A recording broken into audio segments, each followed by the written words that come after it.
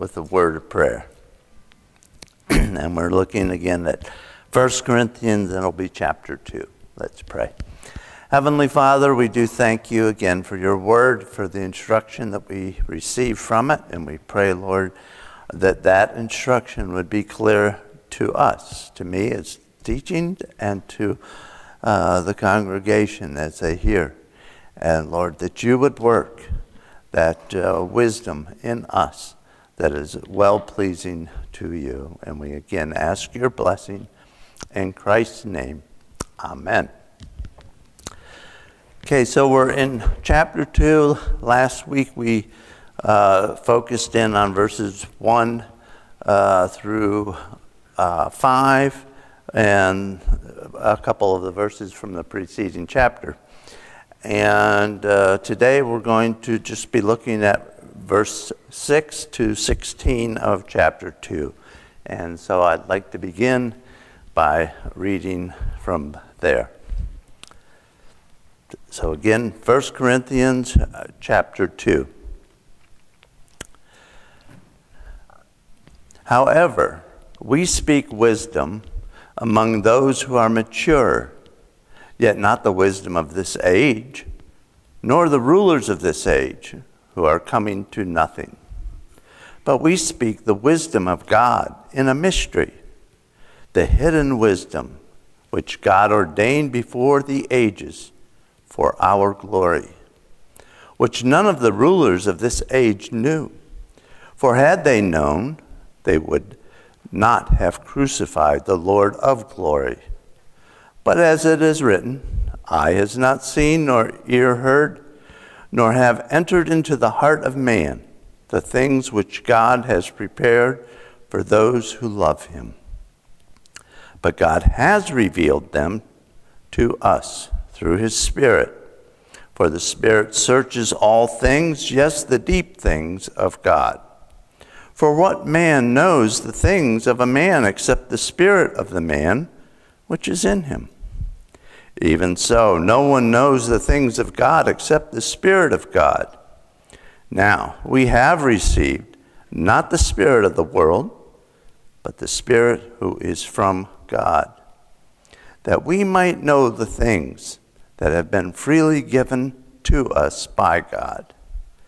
These things we also speak, not in words which man's wisdom teaches, but which the Holy Spirit teaches, comparing spiritual things with spiritual.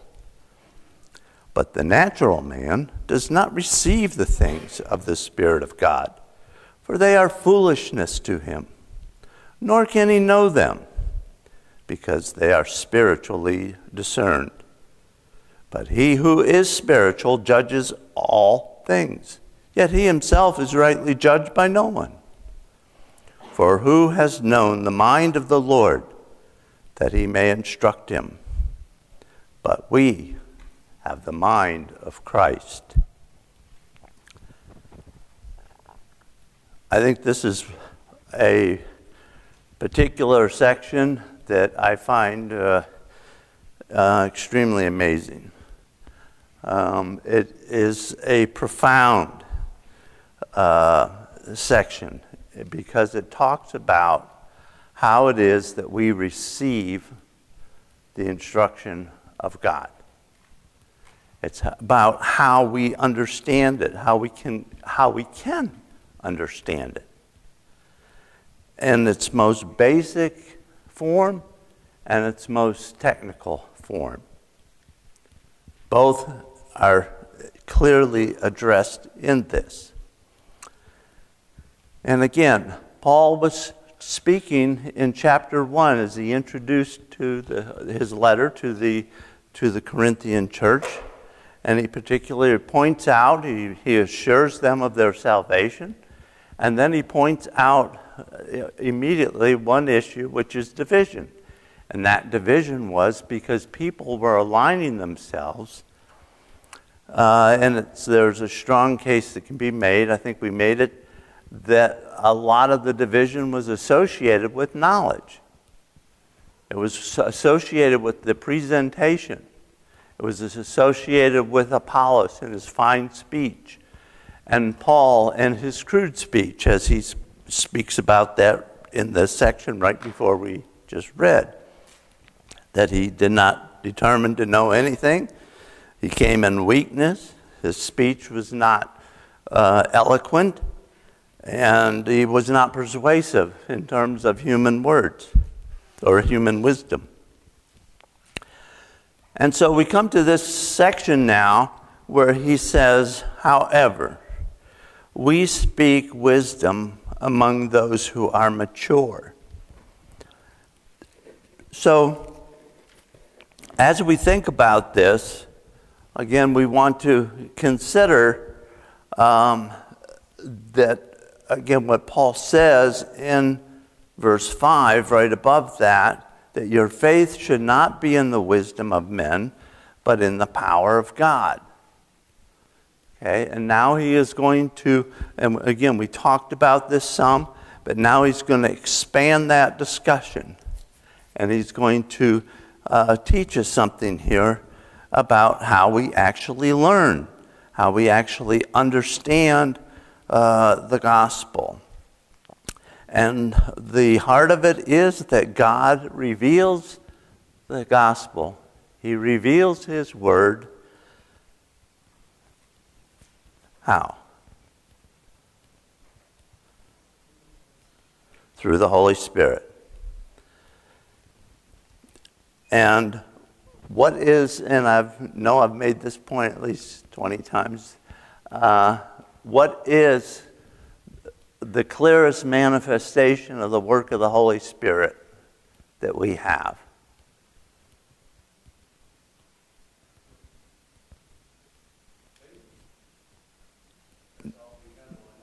Not faith. The Bible, right? Okay, so, and we're going to be looking at that a little bit more later on.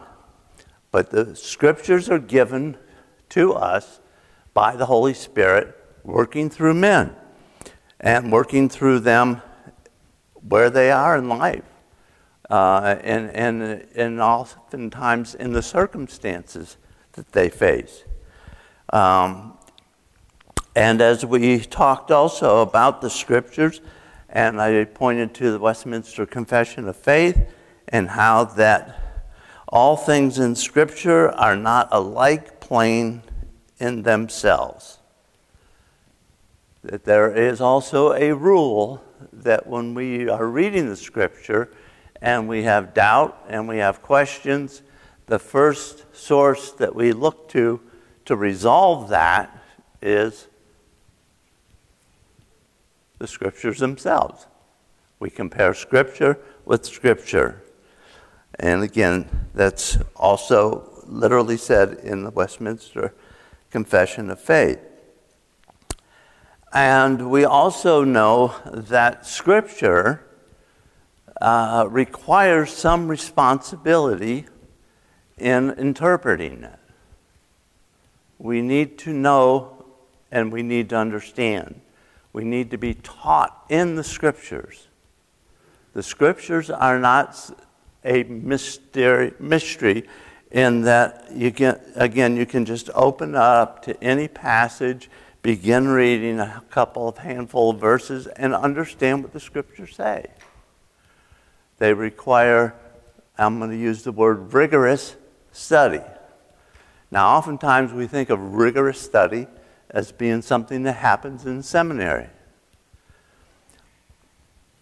And that's true, if it's the right seminary. But it also pertains to us, even as we do personal Bible reading. Okay? Your Bibles have references. They reference passages that are alike or similar. Never, I don't think, before this time have we had more tools to study the Bible in the most basic form in terms of looking at topics that the Scriptures address and where in other places that we can find them. And again, we'll be talking a little bit more about that. So what I'm after here today is wisdom. What is wisdom? What is this wisdom that Paul speaks to us about? And his first statement is here that he speaks to those who are mature. What does that mean?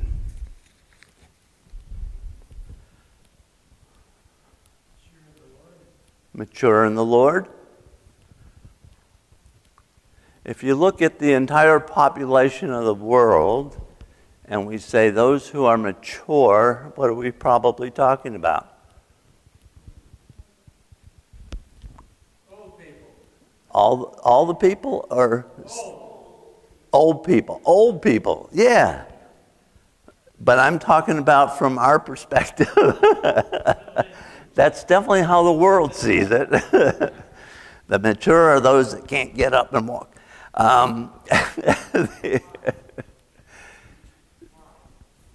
Wise people?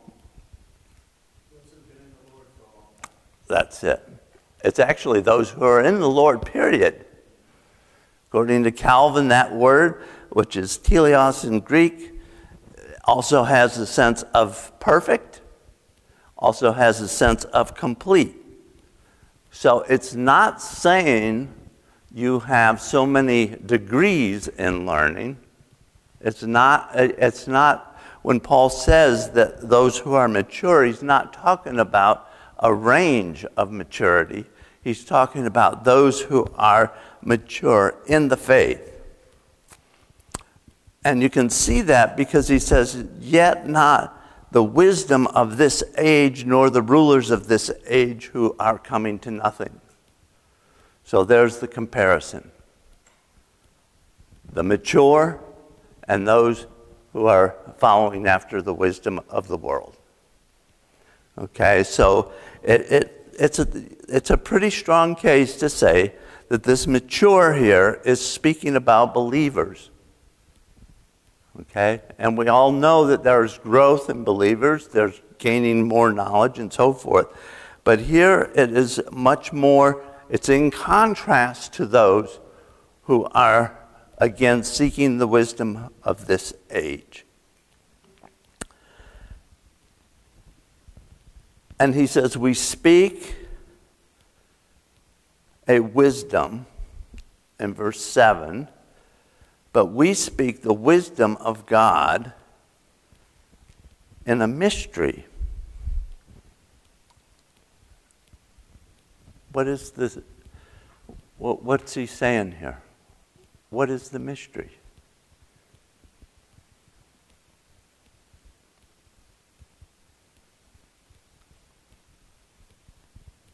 Adam?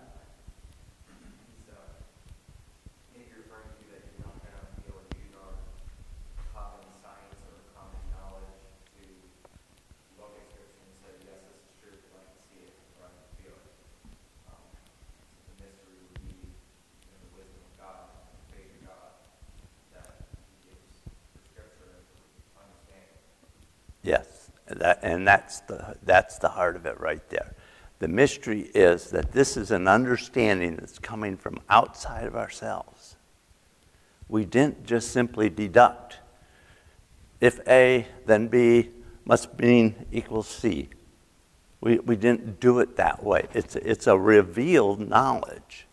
Now, he goes on immediately, though, to say that it's also hidden wisdom, which God ordained before the ages for our glory. Okay, so we have this wisdom. It's a mystery. It's not, an obvious, apparent thing. It's sometimes when you get into the realm of apologetics, and apologetic sounds a fancy word, but it means apology. Okay, I'm sorry. But this is what I am, okay? And that's the heart of it, And we go up to somebody and we say, let's say that they've just gone down the Skid Row way of life, They've been beaten down, they've been abused, they've been used, they've been every mean, nasty possible thing could have happened to him. And you go to him and you say, you know, the reason you did that is because of sin. And you should, of all people, clearly be able to see the effects of sin, and that this is not what God planned for your life, but this is sin. And there should be no argument because it's obvious you've experienced it firsthand. So there, I just told you the gospel. Okay. Now, if you want to know what to do about the sin, then we'll go on. Okay. But first, you got to understand your sin, and I can lay out some of the fanciest arguments to show that a person is sinful.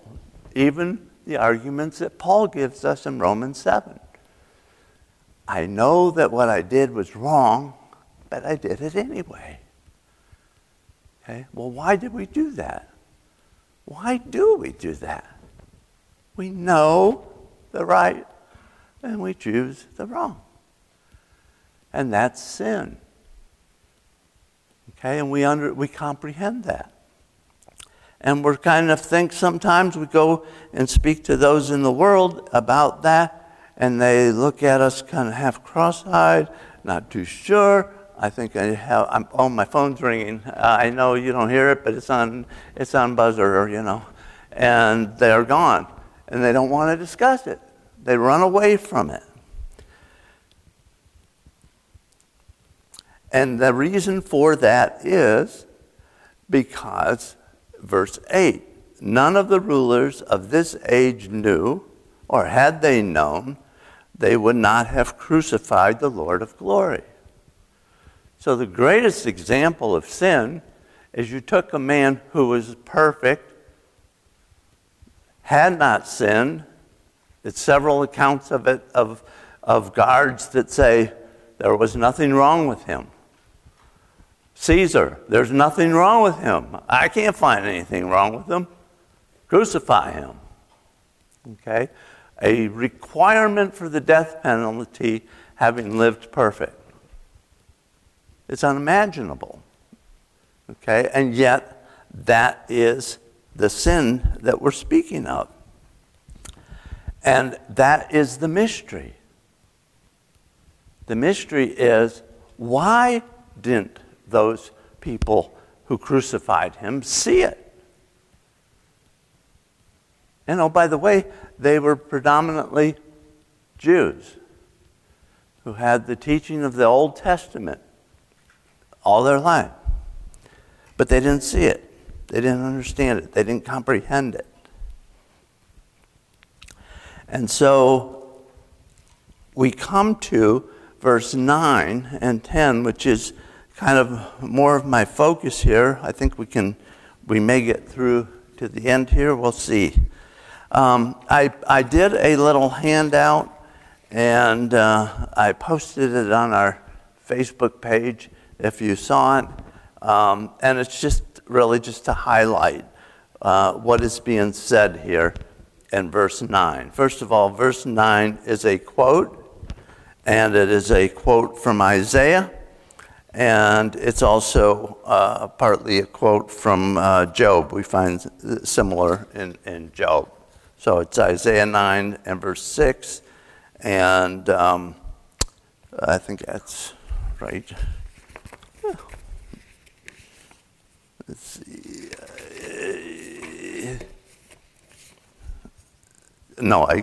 Isaiah 64 and verse 4.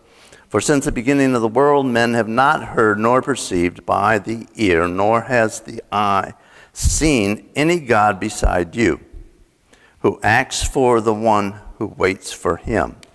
Now this phrase here in verse 9 also adds, nor have entered into the heart of man.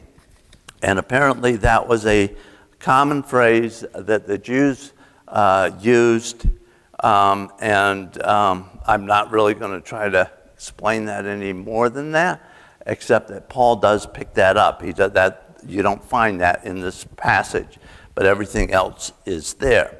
So eye is not seen, nor ear heard, nor have entered into the heart of man the things which God has prepared for those who love him. And so my little handout shows an arrow with a line through it, which means not. Okay, and the arrow is entering, and the line is saying it cannot enter the heart. Okay, this is a heavy theological thing here, right? It cannot enter the heart. And the thing that cannot enter the heart is the very thing which God has prepared for those who love him.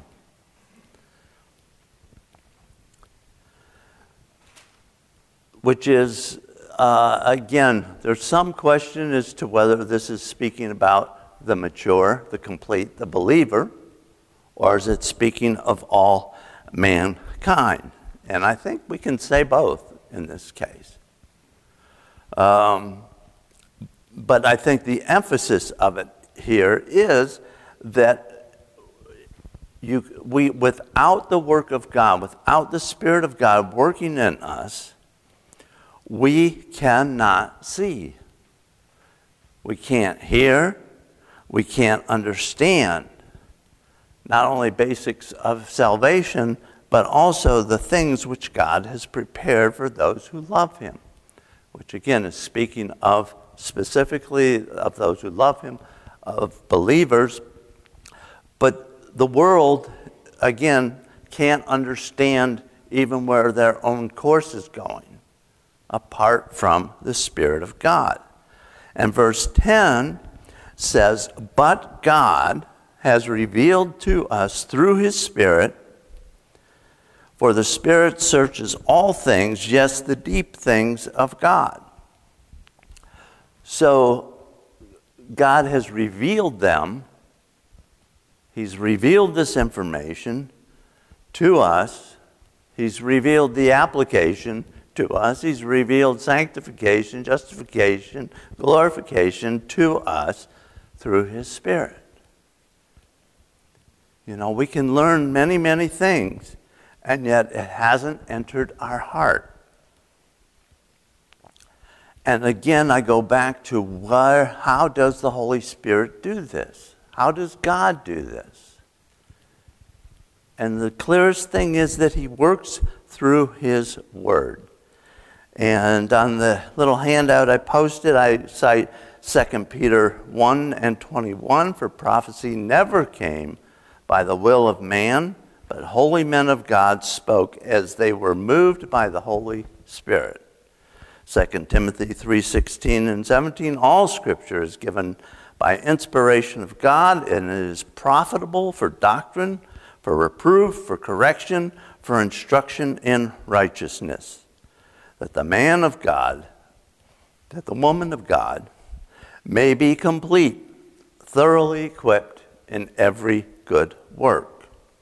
And Hebrews 4:12, "For the word of God is living and powerful and sharper than any two-edged sword, piercing even to the division of soul and spirit, and of joints and marrow, and is a discerner of thoughts and intents of the heart." It not only communicates as that it can't before, we're talked about how it can't enter the heart. But now we're saying not only does it enter the heart by the Spirit, but it goes piercing, it goes dividing soul and spirit, it goes dividing joint and marrow. It's a discerner of the thoughts and intents of the heart. So it is explosive. It's not just a stab or a pinch or a prick. It is a going in and cleaning out. It is a redefining. It is discerning. When we think about the word discerning, what are we thinking about? thinking, right? When you're discerning something, you're thinking. You're weighing things out, and you're making determinations. Well, the Holy Spirit is actually giving us the ability to make those determinations, to make those judgments. And then from there, and I'm trying to get through all this because I think this whole passage here goes together. After saying that, Paul says, "For what man knows the things except the spirit of the man which is in him? Even so, no one knows the things of God except the Spirit of God." So we are dependent on this dividing word. This word that comes and opens up and reveals the truth of God. We're dependent on it. Because no one understands God except by that Spirit that opens up, that reveals. And again, that revelation through the Word of God. Now we have not received the spirit of the world. And now he's going to again go back to this discussion about the wisdom that comes from the world. That he might know the things that have been freely given to us by God. These things we also speak, not in words which man's wisdom teaches. And we went over, and I tried hard to define completely as we could what that means, man's wisdom, how it's self-centered, how man's wisdom is wisdom that basically only sees what's in front of them. It's experiential, and based on that, he makes his determinations.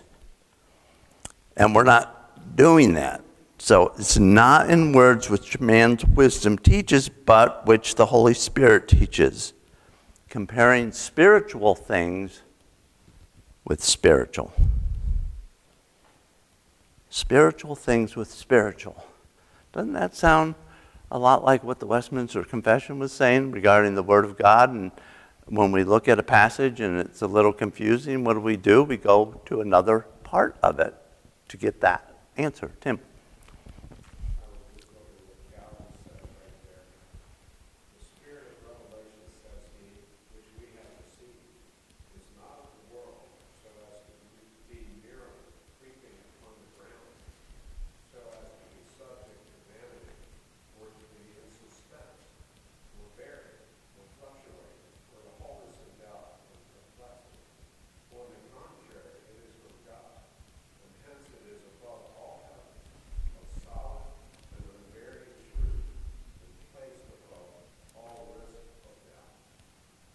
Absolutely. It does, very much. And it goes to the heart of it. So as we learn the Scriptures, as we grow in our knowledge, we are more confident of the very truth that has been revealed to us. Because this revelation continues. We continue to grow in knowledge. I mean, I became a Christian in the, I won't give the date, but it was 70s. Okay? And I can tell you I know a little more than what I did then. My practice is still being worked on, but in terms of my growth in knowledge and study, and I've had some experience in formal classrooms studying the Scriptures, but there's far more time probably just reading and going through and looking at commentaries as Tim brought up with Calvin. And there's many other, again, resources that we have available. But it takes time, it takes work, it takes effort. And why would we do such a thing?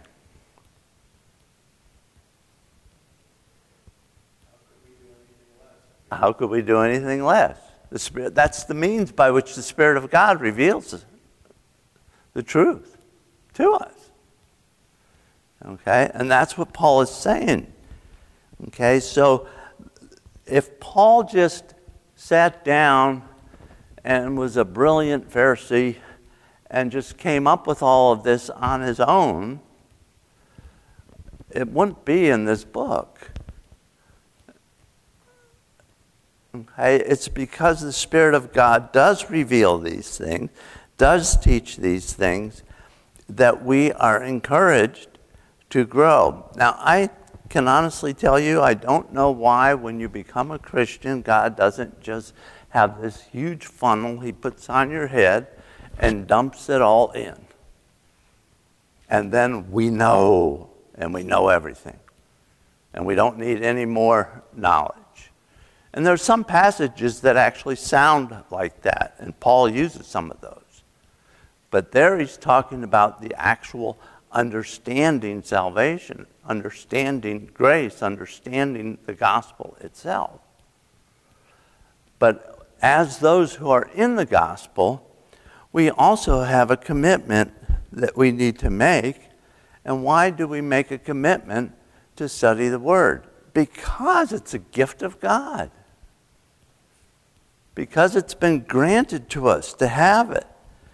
And again, in our day and age, I mean, literally I do carry the Bible on my cell phone.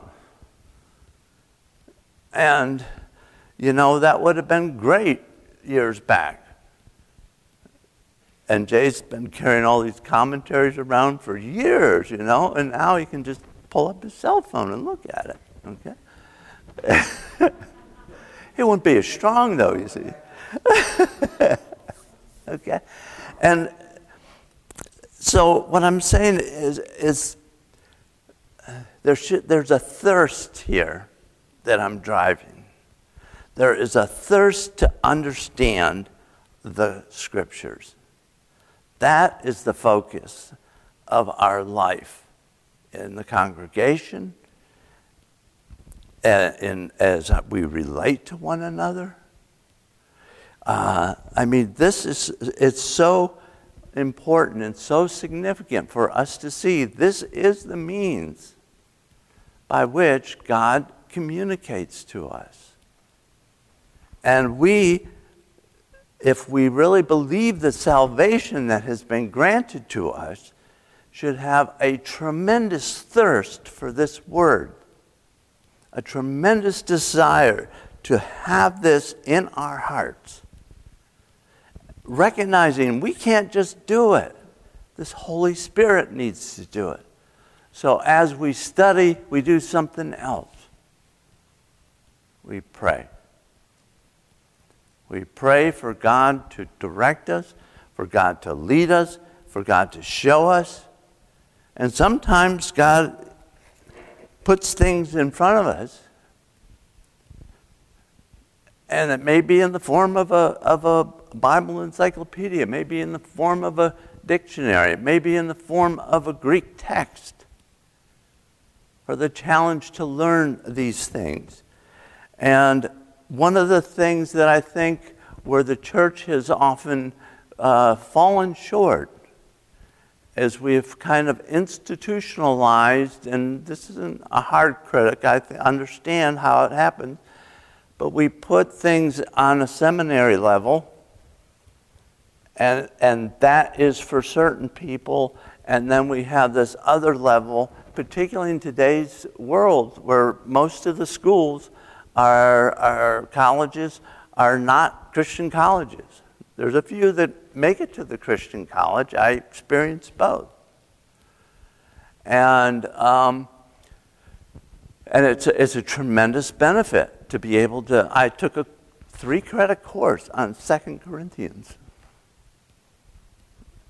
That was, you just don't find that one in Penn State's list of courses and options.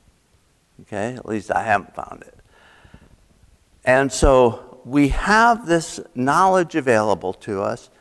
And what I'm saying is we oftentimes put, that kind of knowledge of theology, of doctrine, of hermeneutics, which is nothing more than a fancy word for how do I interpret the Bible?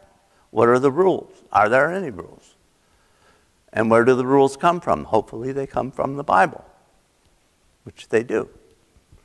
Okay? But I learn more and more and more. And the more I learn, the more I apply myself to doing that. And I know what it is to work 40 hours, well, maybe sometimes 30 hours, but I work for the government. That was a joke now. Okay. No, I worked, I was never a paid pastor. Okay? But it should not stop us from committing to study, committing to understanding, committed to praying that God would open up these things to us.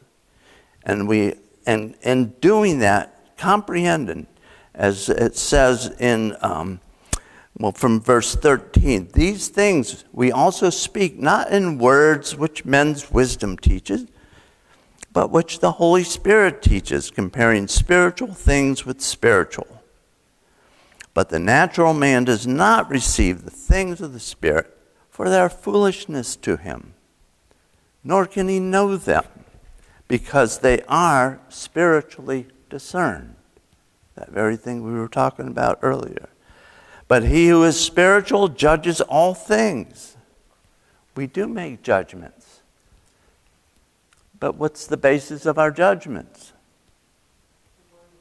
The Word of God, not our own hearts, not our own feelings, not our own thinking. And we have to be very careful in that realm because we are called to judge. We do make judgments. That's what it says here. And then you have people that run to the passages that says, do not judge. Well, that is speaking of a different kind of judgment. Because if I'm using this to make a judgment, am I judging? No. God's judging. That's what we're called to do. We no longer live. Christ lives in us. And here to me is just a mind-boggling verse. For who has known the mind of the Lord? Verse 16. Who has known the mind of the Lord that he may instruct him? We are not in a position to tell God what. It sounds so simple. It even sounds stupid to even try it. But I think we often fall into that. We often think we know what God needs to do. And we don't.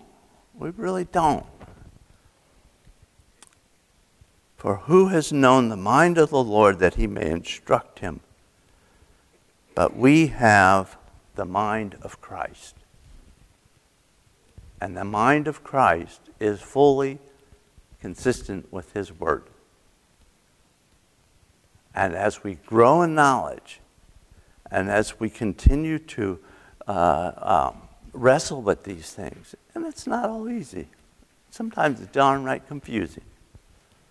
But don't stop. Keep praying, keep studying, keep reading, keep immersing yourself in God's word. There is no greater blessing that will come upon the church than a church that is about the word of God. The whole Reformation occurred because somebody found the scrolls, if I could put it that way. Somebody rediscovered the Word of God. It wasn't just Luther. There were men in Scotland and England and in Bavaria and all kinds of places that reopened those books and began to learn.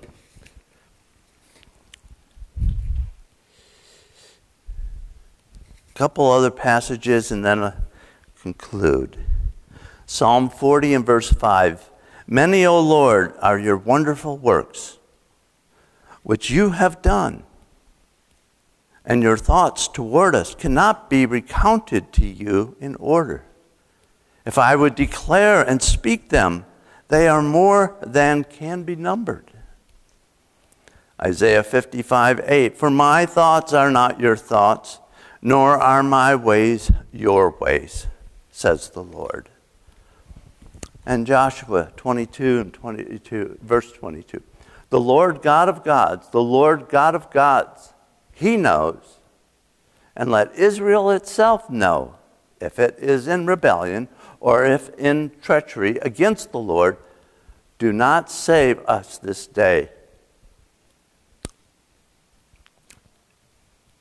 Again, it's easy to begin to think that we have knowledge apart from God, particularly regarding the Scriptures. And given the passage, we have to see how absurd it is that we should think of ourselves as the source. We have a need to be in constant prayer, to search God's Word, to labor in His Word, to test our thinking against the God-revealed truth. And if we find ourselves in conflict with the teaching of Scripture, we need to repent. We need to turn from that. We need to throw off our thinking and adopt God's thoughts expressed again in His Word.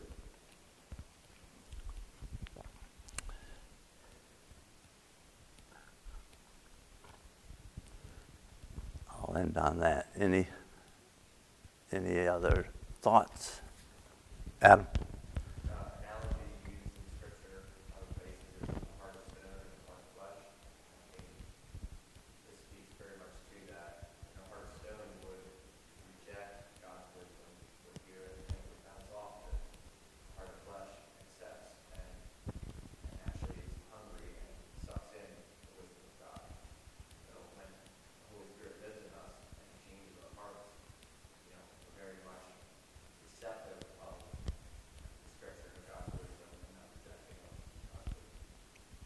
Absolutely. Janie? Your definition of apologetics, could you add to that and say it's a defense of the faith? That's what the intent is normally.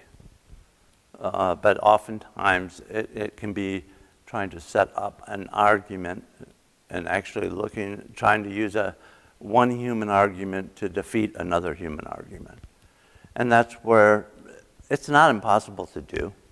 But sometimes that type of approach just has a much less effect. Because if behind that we are not in prayer and prepared to take on the same issue that we're addressing from the Word, okay, this is what the Word says. So a lot of times apologetics kind of loses that context of the Word of God, I think. And that's not to say it's a bad study or anything. It has a place. Jay? Yeah, yeah. And it just can move that way so quickly. But it has a place. And I've been thinking about this passage in light of the regulatory principle. mm-hmm. The regulatory principle is what regulates us is the Scriptures, Right. right? But there's any number of people, as you pointed out, Pharisees, who know the Scriptures. You'll see this a lot of times in college people, like even Christian colleges, where compromise begins. People that know the Scriptures, but they don't know the power of God. And so they can't really measure things properly, see those things that are spiritual, because they don't really have the Spirit. And so there's two things at work as I hear the teaching and read the Scriptures. There's the inspiration that comes to the prophets, to the apostles, Mm-hmm. giving us the Scriptures. But